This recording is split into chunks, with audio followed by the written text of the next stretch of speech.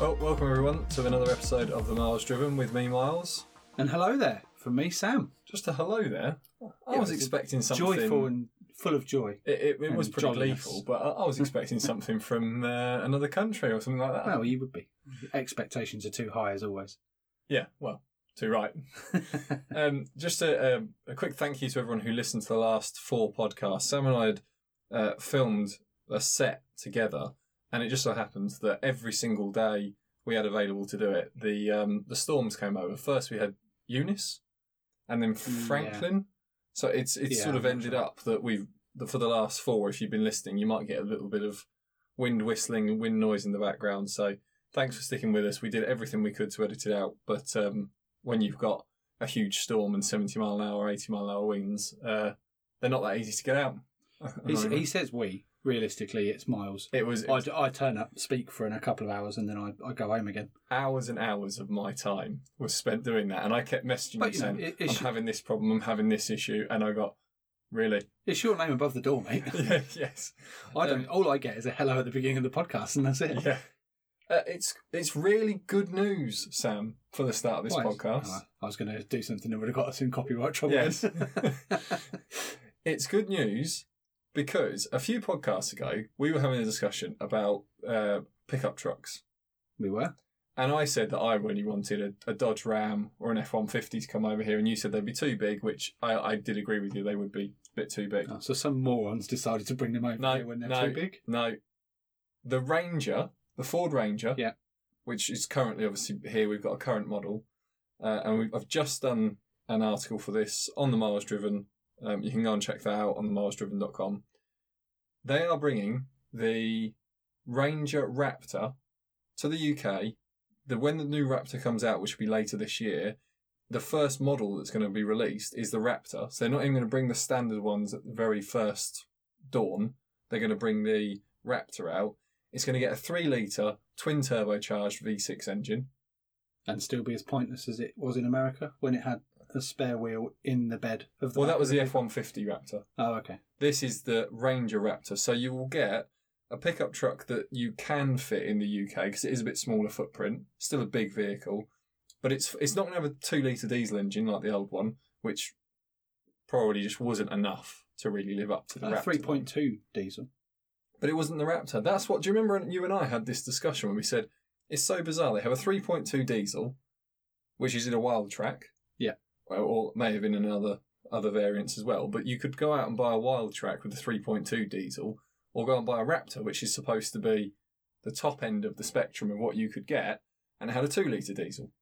And it just never really fit. It had all the off-road sort of glamour and bits and pieces and suspension and wheels and stuff like that, but it really just didn't have the heart to have a proper 3-litre V6 twin turbo petrol.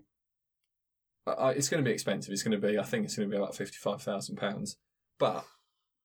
But I can't think of, unless and I mentioned this in the article, unless we're going to get an Amarok GTI, because the Amarok and the Ranger are going to be the same. Yeah. With obviously different lights and badges. So excited for this. Oh, I couldn't stop being excited for it. Haven't slept. I'm sure you haven't. In my waiting for these 2 identical vehicles to arrive. Well, you've loved everything so far that they've done commercially as a joint. Like you loved the Caddy. You kept going on about the Ford VW partnership is one of ages. Yes, I think. No, I'm really excited for that, and I can't wait till that comes to the UK, and hopefully we'll be able to secure a drive in one of those when they come out. I don't think it's going to be for another 6 to 8 months until they actually land. Or I mean, maybe the end of summer, something like that. But with all the shortages that are still going on, I doubt we're going to get one really early on. But I just thought that's great. There's a lot of people over here that have been waiting for quite a long time to have a big full size or a pickup truck that does actually have the proper wheels, the big suspension, can actually do some off-roading. And previously we've been offered, the Japanese have tried, but I always find that the interiors of the Japanese pickups that we get are a bit small, considering how big they are on the outside. And as I say, Ford with the Ranger, it was a good sized vehicle, but they just all of them with diesel engines, which was great for a building site. When you're trying to sell it as a Raptor, it needed a proper heart. So I'm glad for that. Anything you want to say about it, Sam? No, I think my opinions are best kept. Yes. Kept under wraps for now. But you know what we should, if we can, we'll try and get, because the Amarok and the Ranger will no doubt in the UK come out about the same time. So if we can, we should try and get them together. Yeah. And see how the comparisons work. I don't think the Amarok is going to go for that sort of top end market. Or if they do, it will be more of a luxury spec. It won't be, so, let's make it sporty and shouty and everything else. I think Ford is pretty much guaranteed that they have that market. Yeah, which is fair enough. Yeah. They've had it for a long period of time over in the US, so they've got a bit more heritage to lean on. From that, we can actually start the podcast. I just wanted to talk about it. It came across a news desk yesterday, and I thought let's get that up on the site and put it up onto the Facebook page. But it's not here to be driven yet, so thought it was worth mentioning. And then when it really does reach our shores, then we'll endeavour to get a proper drive for it. We're going to talk about the cost of motoring today. Sam, do you want to start us off, or do you want me to kick it off? You can kick it off if you like. So I want to start off with price of fuel. Because I think we can all agree that it's ridiculous. I think, yeah. I know there's a lot of world politics going on at the minute, but fuel has reached a price now where I'm starting to really question, because there was a shortage that seemed like it was manipulated by the press. The shortage that wasn't a shortage. The shortage that wasn't a shortage, where they basically needed to get rid of all the E5 fuel that they had. So they said there's a shortage, ramped up the price. And everybody went out and bought it. Yeah. And then they could get rid of it, and then now they brought in E10. But I went to fill up yesterday, and I saw that petrol was the exact same price as diesel in the petrol station I went to, and that was a Tesco's petrol station. So they're usually one of the cheaper ones around in the towns. Generally speaking, yeah. It was 145.9 and 145.9. So I was driving in thinking, why do I have a petrol? If they're going to be the same price, why am I driving a petrol car? This goes back to our first podcast, and if you do go to listen to the first podcast, is an apology on the sound quality. First and second podcast, we were still getting all our audio equipment set up and trying to fine-tune everything. But in that one, we picked up me looking for a car to buy, and I said, I'm going to go and buy one of those zero tax cars, and I ended up looking at a C30 1.6 diesel. I'm looking to get a new car now because I've just got a new job, as you know. Yeah. I think maybe we could do a segment on that because I've got a budget to spend, and what I'm bothered about is maximum fuel economy. So maybe we could do Toyota Prius. A feature on something that's reasonable to drive and Vauxhall own. Ampera. We'll do a feature on it. Yeah, we will. Yeah, we'll have an episode on that. What is it you're only worried about fuel economy for the next one? Because of your commutes going up? My commute's going up from 8 minutes to 38 minutes. So I want to be saving a bit of money on the fuel, and all I want is an interior that's got, I can connect to my phone ideally, so I can connect music to it if I want to without an aux cable, and fuel economy. That's all I'm really bothered about.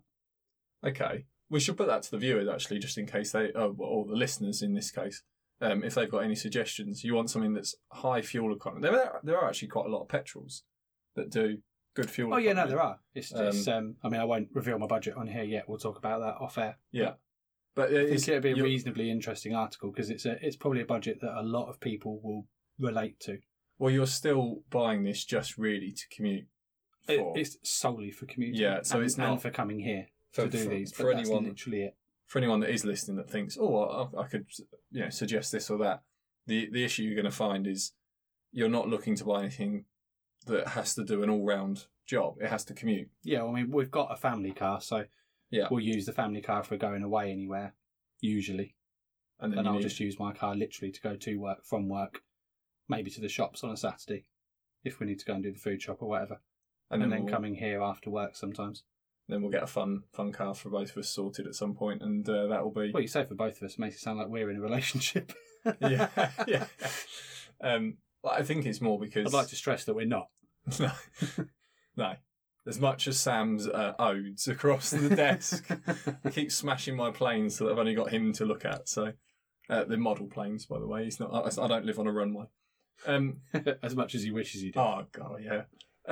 No, so we'll start off cost of motoring. Fuel. I think fuel has got to a point where I don't think anymore we are saying, oh, it's because of this, that, and that reason. I think a lot of this now is coming down to just bald-faced profiteering, and people can claim, well, there's a shortage here, there's a shortage there. There is the same supply as there was last year.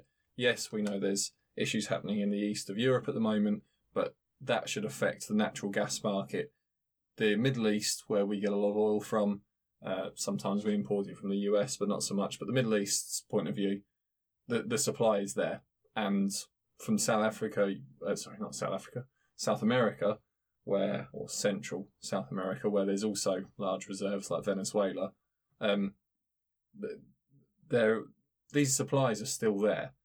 So the only thing that I can think is that, yes, the tax seems to constantly be, fuel duty and stuff like that seems to be talked about, but these are high prices we're paying now. I can't remember actually the last time we saw price at the pump below 120. Yeah, that's a good. But I can't remember the last time we were up this high. Do you know what? I think we'd have to go all the way back to, possibly even the start of the recession. I don't. Sorry, I'm not sure. We're pretty much back at 150 now. I mean, I'm sure at some places in the country we probably are at 150. When I came to you the other day, I drove over to yours on at the weekend, and I took Sasha's car, and I thought, I'll put some fuel in, and I generally put super unleaded at this time of year because you've got slightly less ethanol, and being that we live in a bit of a damp country, it shouldn't have an effect, but I'd rather be safe than sorry and pay a few pence. But it was £1.49.9. That's quite cheap for super. But I was putting £1.50 a litre fuel, and I thought, I actually cannot remember the last time I was putting in fuel at this price into a car, full stop. I know we talk about when we were young. I mean, even when we were younger, before we were driving, and it was below £1, and it was sort of 90 pence a litre. But I mean, we've grown up with it being around the £1 mark, maybe 1.10, and we've always said that's quite expensive. But to be going up past £1.50, I mean, if you're, we all know that motorway service stations have always been they've always been high. But, I mean, you're looking at sort of £1.70 a litre if you go there. Yeah. And that's insanity. It just gets to a point where you think, well, look across the world, a price is going up everywhere, marginally, yes, but we seem to have started from a higher base, and that's really what I think our complaint on this is starting from. If we'd started at £1 and we'd gone up 20%, then you understand that we've been there before. But to be at 125, 130, and then increase the fuel price by another 20% without real justification. Well, especially when you can see the prices of the raw product, and you're saying, okay, well, I don't understand this profit margin that you've got of X, Y, Z. Because the barrel... well, it's costing us more money. Well, it's not, though. We can see how much it costs you, and your costs of... I mean, your transport costs, I'm assuming, are probably the same as everyone else's, because you've got to fill up your vehicles to move it around. Unless you're using your own fuel and you're not paying for it. Yeah, well, this is the other side of it. I mean, I know part of this is to push for alternative fuels to come in. But they're not affordable, though. This is the trouble, and we've spoken about this quite a lot off the podcast, because we actually did want to understand, are we going to get alternative fuels? Are they saying to us, we want to put hydrogen at every petrol station, and because of that, we'd like to incentivise you by making hydrogen prices really cheap? They're not doing that. Hydrogen is barely available anywhere outside of London, and even in London, you're pretty stretched just to find somewhere. So they're not doing that. They're not offering, say, a much more renewable, I should say, or sustainable fuel, like an E85. Like when I lived in Australia, you fill up with E85. They have a warmer climate, generally speaking, but they also don't have the oil connections that we do in the UK. A friend of mine from Brazil, they have, I think, almost 100% ethanol. And he said generally what you would do is 2 tanks of 100% ethanol, and then on your third tank you would put in something like an E10 or an E5 to put petrol back through it. But the fuel systems could handle it. Now, I'd understand, again, if they said, look, we're going to charge more for people that want to have a non-sustainable petrol. Fair enough. And then everyone else with a regular, I don't know, Volkswagen Golf, Ford Focus, who just wants to put fuel in their car and do their mileage, could fill up with a 100% ethanol or other type of renewable fuel. But that's not the offer we're getting. It's the same three handles to pull. What you can't do is do all this and say, well, this is going to cost this much. You're just pricing everybody out of being able to move around. Yes, and if you've offered an alternative, that's fine. But saying, well, just use public transport. Well, I can't use public transport to get here in 35 minutes. I can't use public transport to get to work in 35, 40 minutes. I could use public transport to get to work in 2 hours, but I'd have to leave my house at 5:30 in the morning to get to work when the buses aren't running.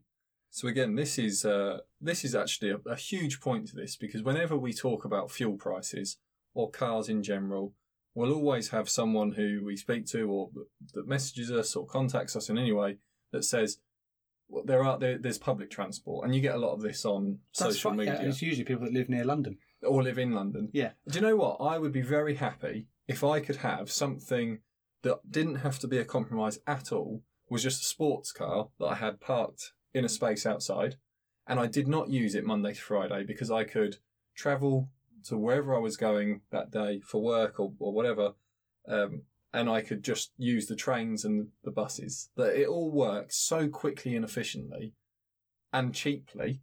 Yeah. And that last bit is really crucial because, yes, from where you live, Sam, you would have to get, because you're in a village, you've got 2 train stations that are sort of equal distance from you. Yeah, I appreciate that we choose to live in a village, but that's already made more expensive.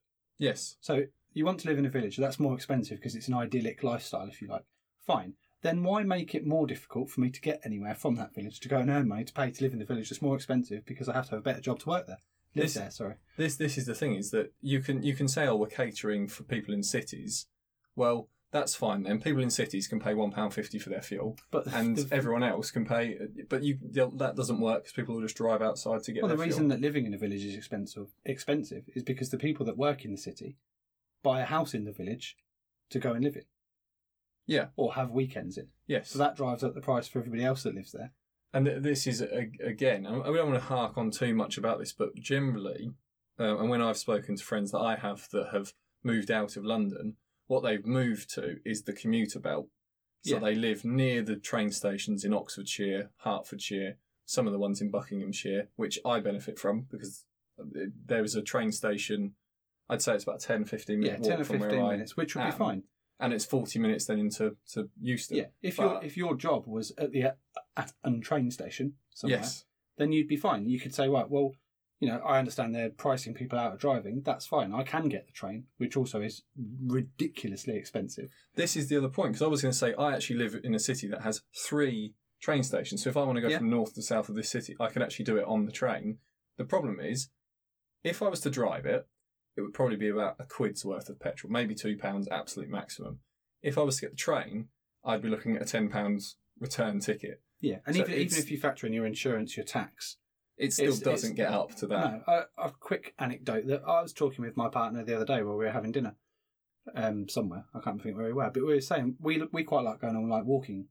Like we'll go away to like the Peak District or the Lake District, and we'll go for walks as like a weekend away sort of thing. Yeah, I've always liked the idea of us getting on the train, going to a destination, and then doing 2 or 3 walks and staying at pubs along the way, and then reaching another train station, getting the train home, which would be fine. But the problem is the train is so expensive in the first place. You're going to be paying over £100 probably to get from where we are to there. Yeah. Especially return, it's probably going to be more. You and I spoke. Whereas it would cost us a £40 tank of petrol to get there and most of the way back. So for 2 of us. This is where it goes into it that you and I spoke the other day. Actually, it was a while ago, and we said, "Oh, how about going up to Ben Nevis?" And I said, you can actually do it on the train, and all 4 of us could go, and we could, go up. And there's a because we've wanted to do that for a while. The 4 of us go to Snowdonia or Ben Nevis, like you said. But you look at the cost of doing it, and I know some people will then say, "Oh, well, fuel can't be that expensive." It's like, no. What we're saying is, fuel is very expensive. Train prices are very, very expensive, astronomical. you're really, and it saddens me a lot of the time, is that it's the people that have the least that are basically totally priced out the market, because you can try and drive a car around, but it's going to cost you a lot in fuel and tax, insurance, everything else. And generally, an older car that isn't a classic does have an insurance premium bump, because they're the ones that are more likely to get stolen or joyride or whatever else. And on the other side of that, you'd say, okay, well, could we have a train service, a public system that really did actually back up the idea of I can leave my car at home. I can choose to drive it and pay the fuel because I want to go and enjoy the pleasure of driving, or I'll go and use the train. Now, in some countries, Scandinavia I would pick out as, I shouldn't say Scandinavia because I'm not sure about Norway, but when I've been in Sweden, there seems to be quite a genuine system there of moving around Stockholm, certainly. You could do so at a fair price. And if you then wanted to leave your car at home, it's actually possible. And I have, as I've said before, I have family out there, and it is actually an option. My cousin doesn't have a car out there. He lives in Stockholm, but not in the very, very centre of Stockholm. Stockholm's sprawling to anyone who's been to any European city or London, although it's a little bit different to London. But we generally build our big cities sprawling, and you can just walk to a train station, you can hop around, and it's not as extortionate as you would find it to be in most of the UK. And again, comparing it off to if you lived in London, what's a day ticket to go around to the... I asked Sam because this is his... I'll tell you what, if you can just give me... If you can waffle for like 30 seconds, I'll be able to tell you. Because we went to London last Thursday, we haven't mentioned it on here. We went to London last week, we went to the Sipsmith Gin Distillery tour in the evening. Yeah. So that involved going from Central to Zone, I think it was Zone 3 that we went to. I asked Sam, by the way, because he's the one that's...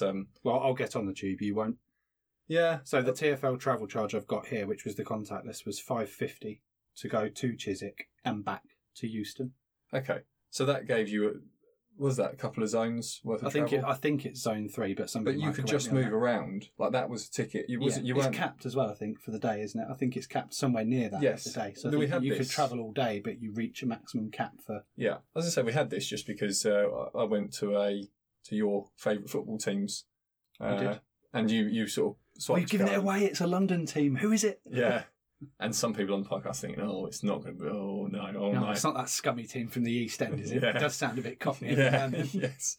But again, like your partner, when she travels back home, I say home, but obviously she's got her home with you, but to see her parents, she could never, I don't think she could actually do that journey.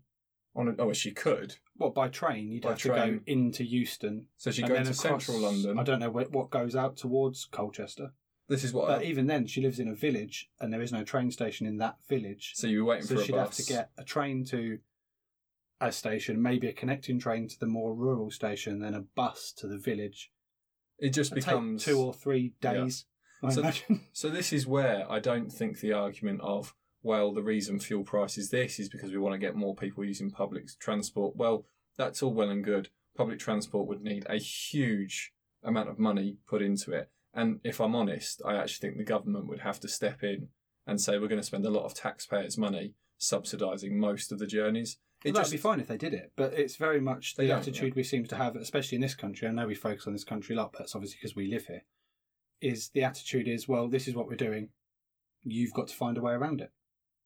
Yeah. And as you said, it's always the people at the lower end of the wage scale and the affordability that end up suffering. Yeah, and it takes into the next part. I said before we came here, and I was saying to you, if you had £150,000 to spend on a car right now, you go out, buy yourself an electric Porsche Taycan.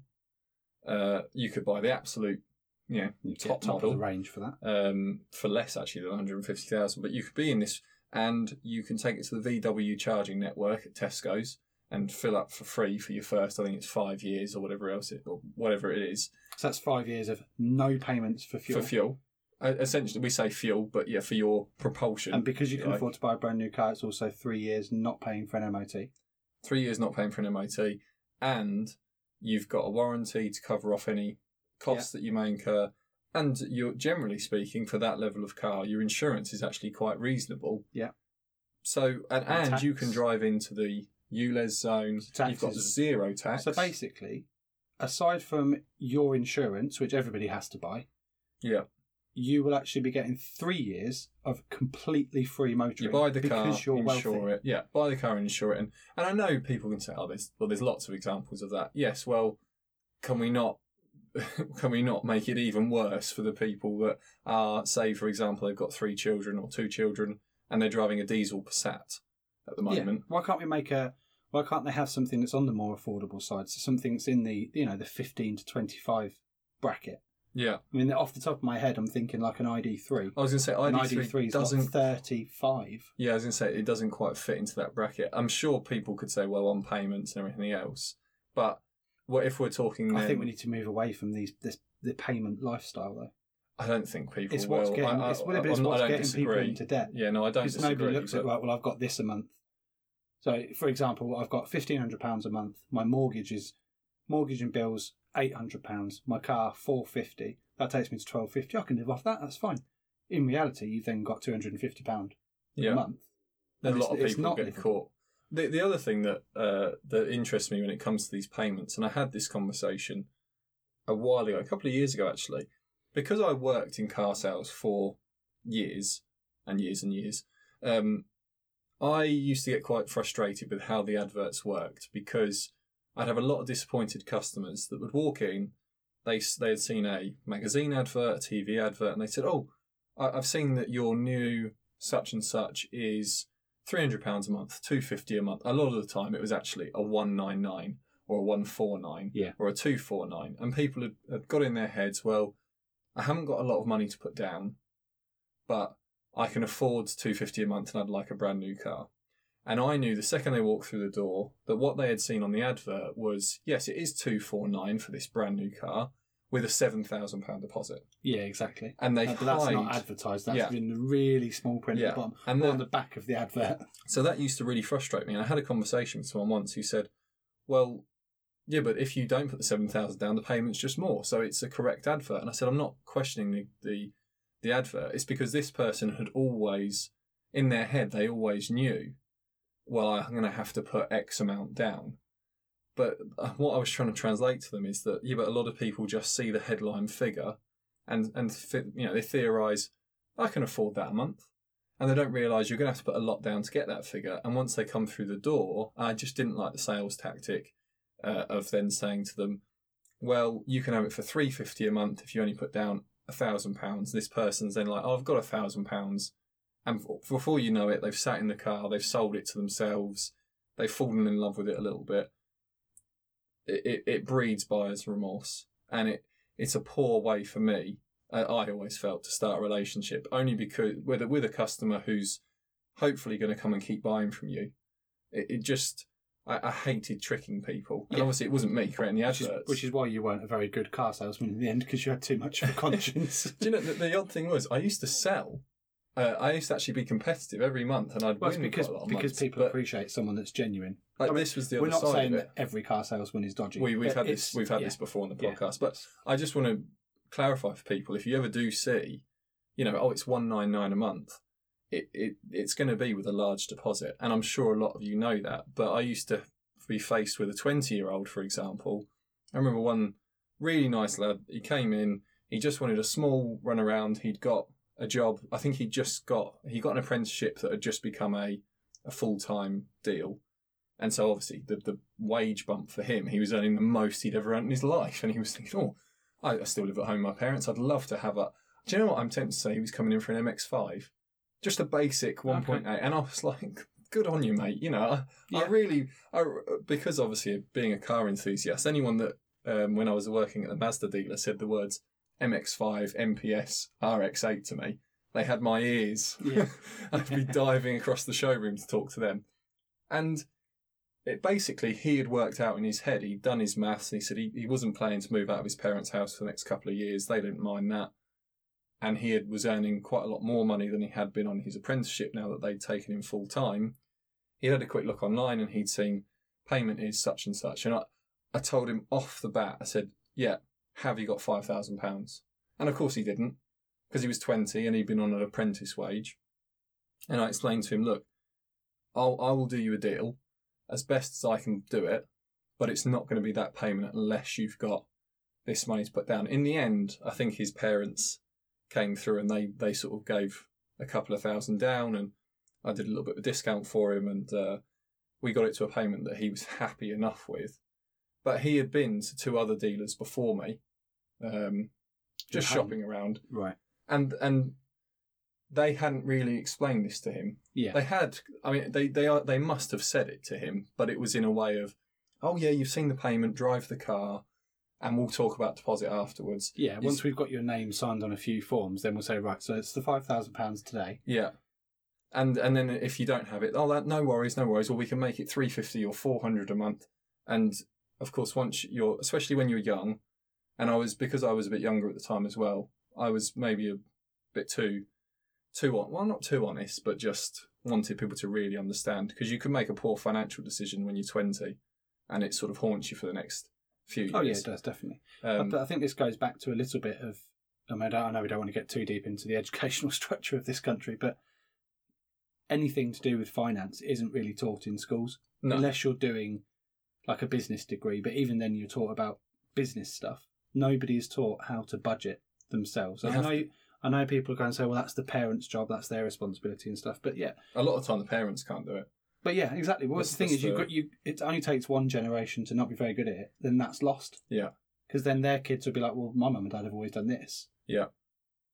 So there needs to be some sort of education, I think, in schools for people to help out.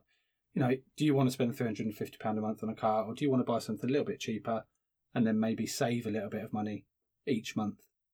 You know, just put £50, £100 away each month. You know, a year you're saving £1,200 then. Yep. And then you can come into a dealer, and when, you know, in a couple of years' time, you can put a wedge down.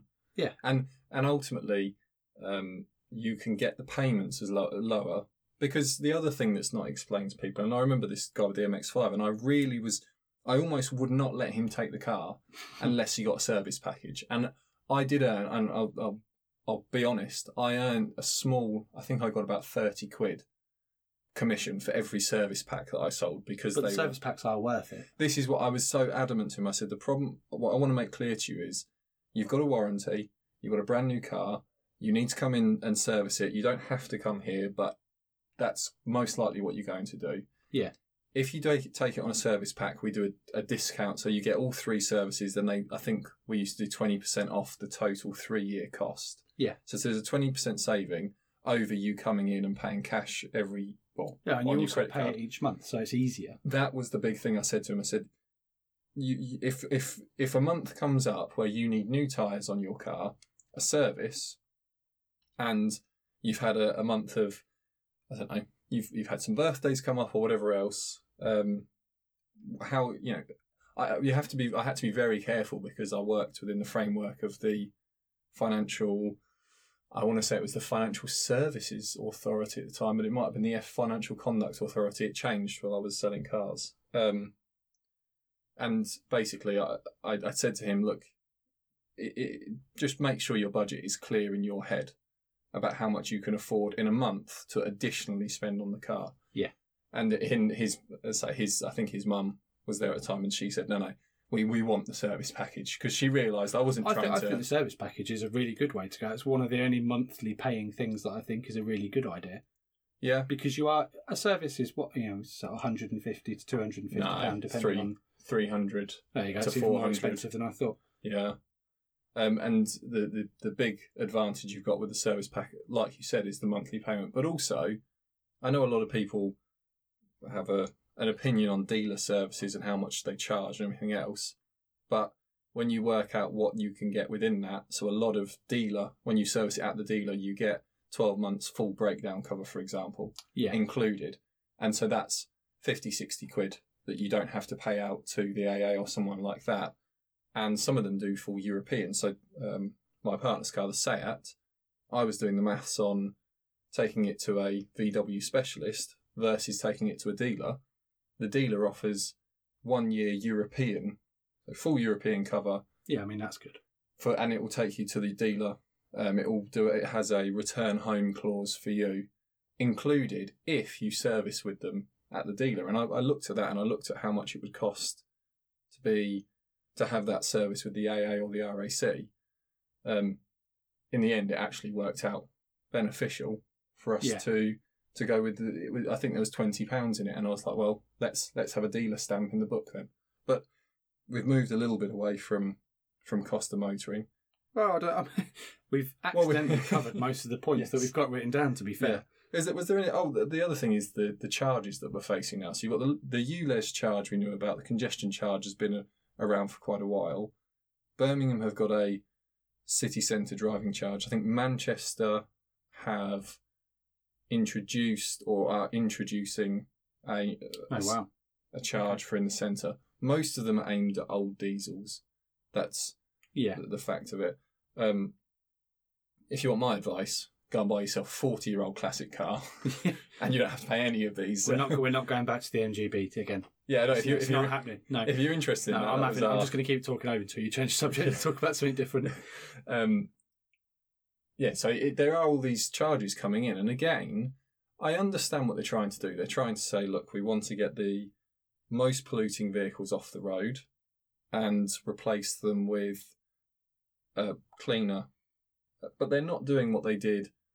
Again, when I was selling cars, we had the scrappage scheme come in because they were desperately trying to. Yeah, because they're trying to. That's how you incentivise and help people. You can't just say we're going to keep charging you to within an inch of your life because you're driving an old vehicle, because that's what you can afford, because we keep charging you all this money each month. You're absolutely right. Yeah, it just doesn't work, and it's the whole society system seems to be geared up for the rich people to be fine, and the lowest 1%, the lowest 5%, the lowest 10% to be not.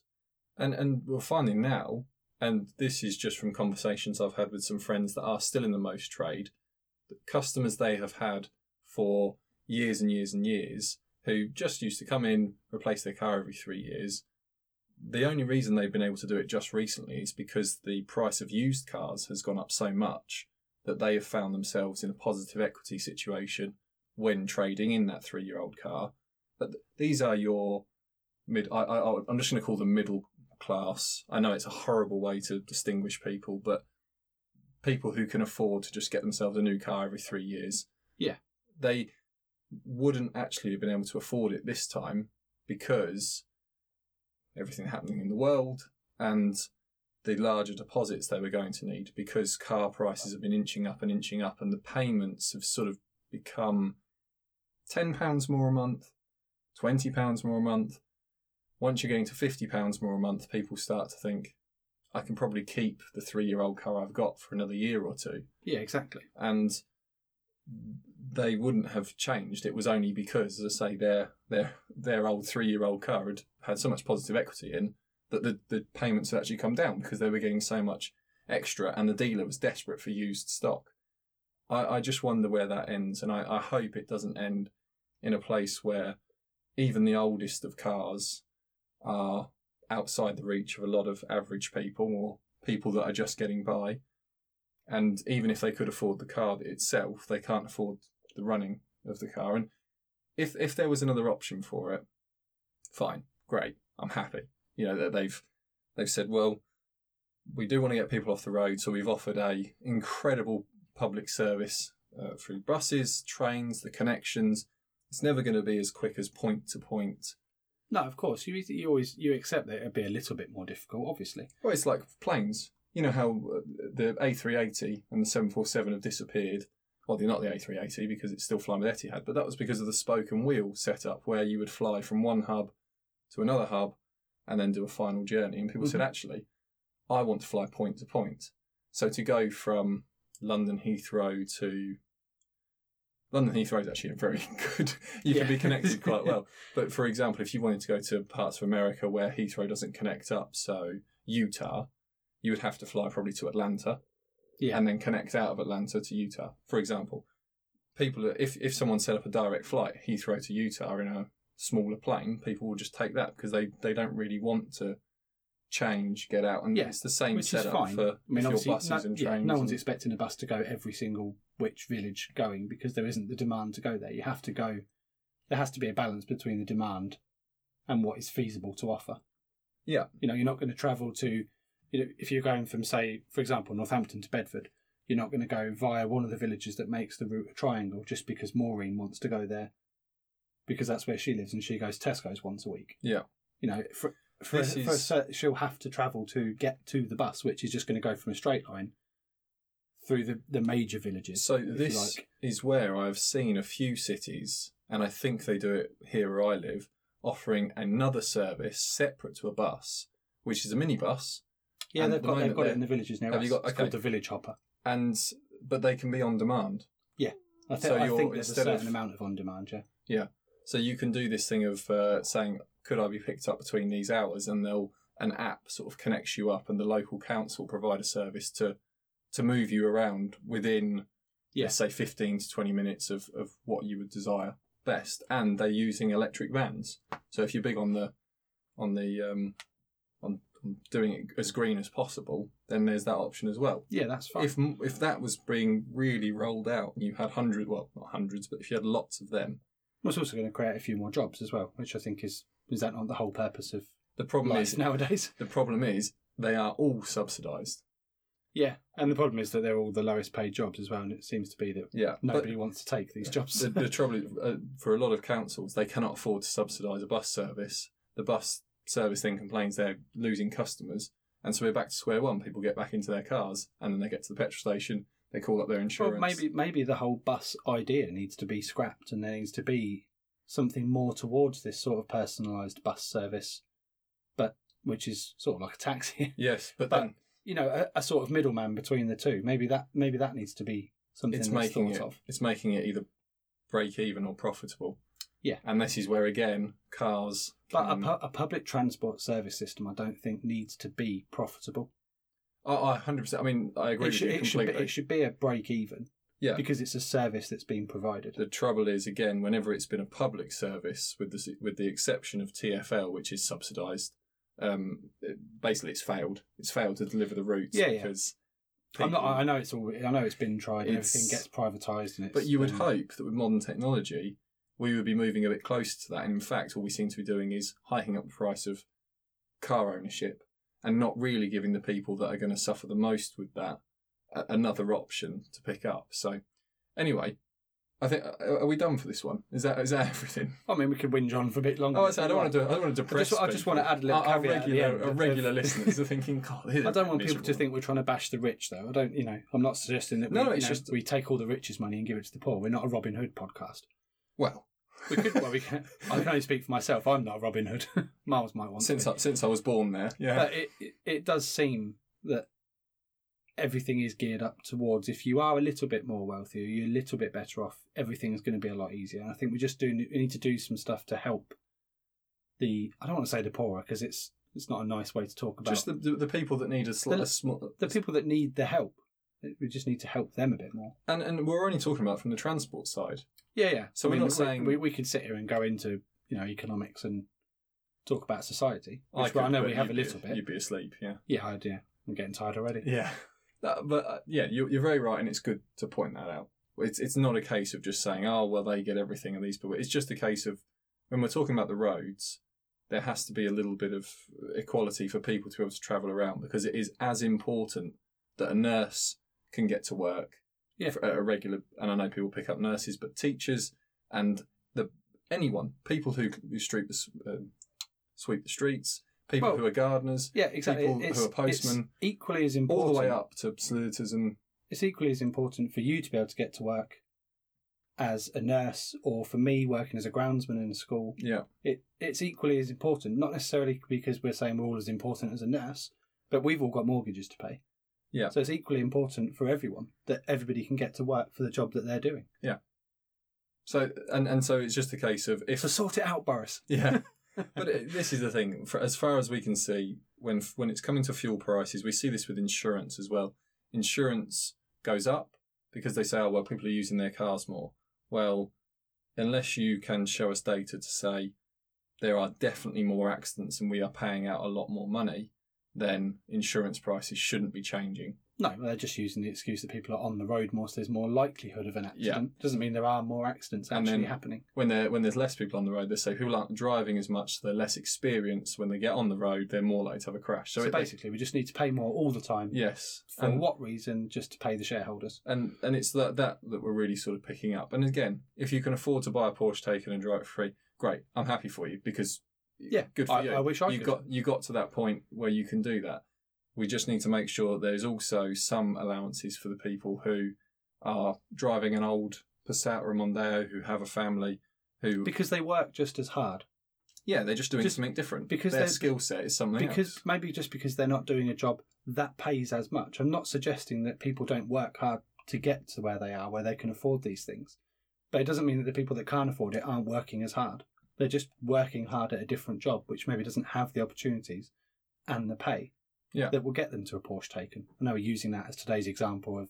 Well, it could be a Tesla. That's our barometer of what we're talking about. Yeah. But we just thought we'd pick that one just because it made the point of you can charge off the VW network for free. And when you've got someone with a very expensive car charging it for free and someone who can't afford to get out of their older car pumping in fuel that has just gone up and up and up, you kind of think, You get stuck in that vicious cycle. Yeah, and the problem is it depends which cycle you're in when it comes in. You end up staying in that cycle. If you're lucky to be in one of the top cycles, then great, you're fine. But if you're in one of the bottom cycles, then you're stuck in the bottom cycle. For me, one of the best answers would be, if we do want to cut down on emissions, which we all breathe the air, so as much as we're car enthusiasts and people can have a debate on climate change and whatever else, we're not doing that. We're just saying we all breathe the air. If you do want to reduce the amount of tailpipe emissions coming out, we know a much newer car will have less tailpipe emissions coming out of it because it has petrol particulate filters, it has a new catalytic converter if it's a new car, it has a more efficient, cleaner engine, and if it's a hybrid, it can possibly be running off zero emissions for partial time. So if the government was saying, we're going to put a big scrappage scheme incentive in for people who are currently in older vehicles to get into brand new plug-in hybrids, and electric cars.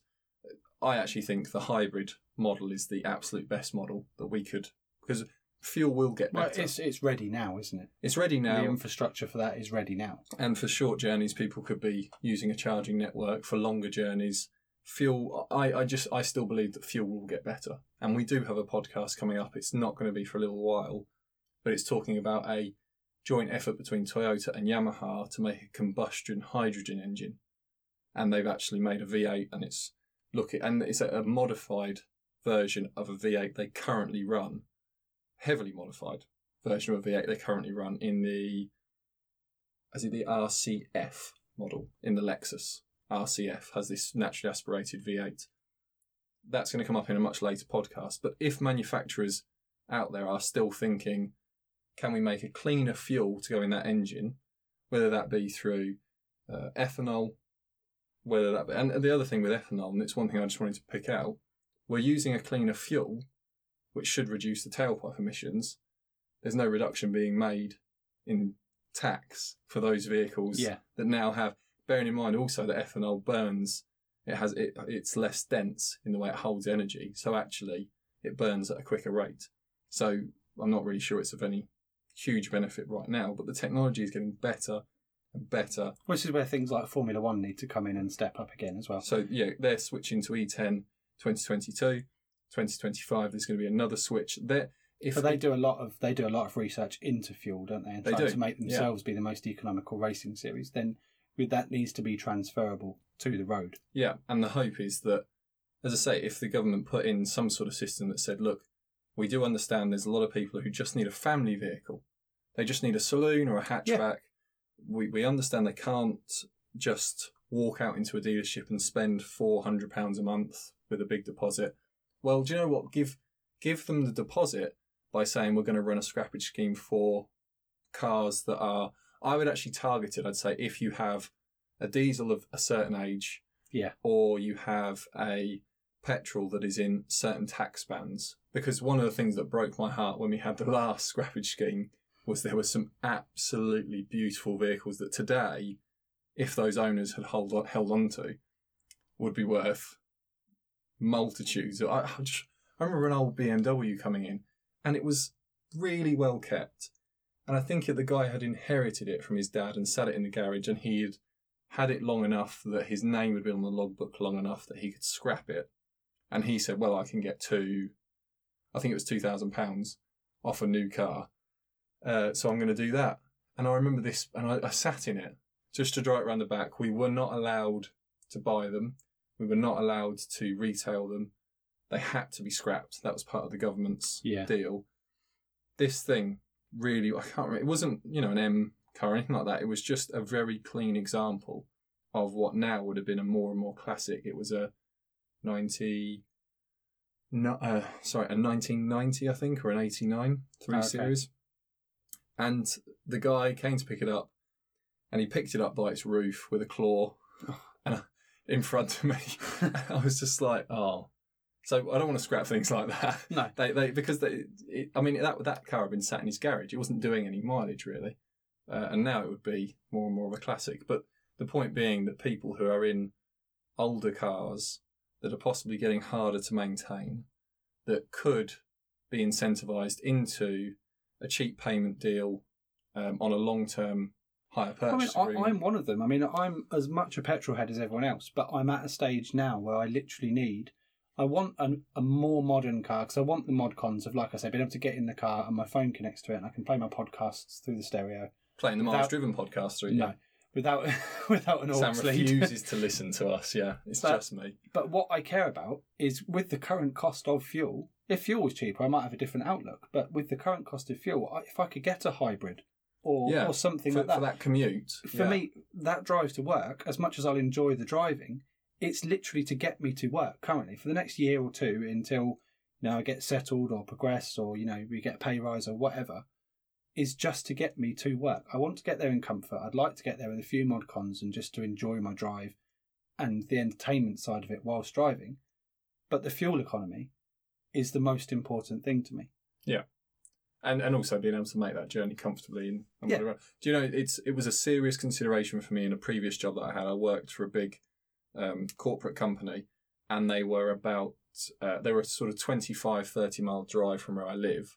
And at work, we had chargers in several. And I genuinely thought to myself, if I bought a plug-in hybrid, I could get to. I live in an apartment, so I couldn't charge it at home. But you could with a really long lead. And a lot of time on my hands. Yeah. But then I have a Tesco nearby that has VW charging points, and there's a McDonald's has got one in its car park. Yeah. And I think there's a couple of others. So I could have charged it around here, but I could have done the journey to work each day purely on electric. Yeah. If I had a plug-in hybrid. I could have charged at work and done the journey home every day on free electricity, because they were letting you charge it free at work. That would have meant my fuel cost would have gone from, I think I used to spend about £150, £200 a month on my commute. Would have gone to nearly zero. Let's say it would have been 30, 40 quid in electricity. That would have meant I could have spent £150 a month and been in the same place on a payment to a car. Exactly, yeah.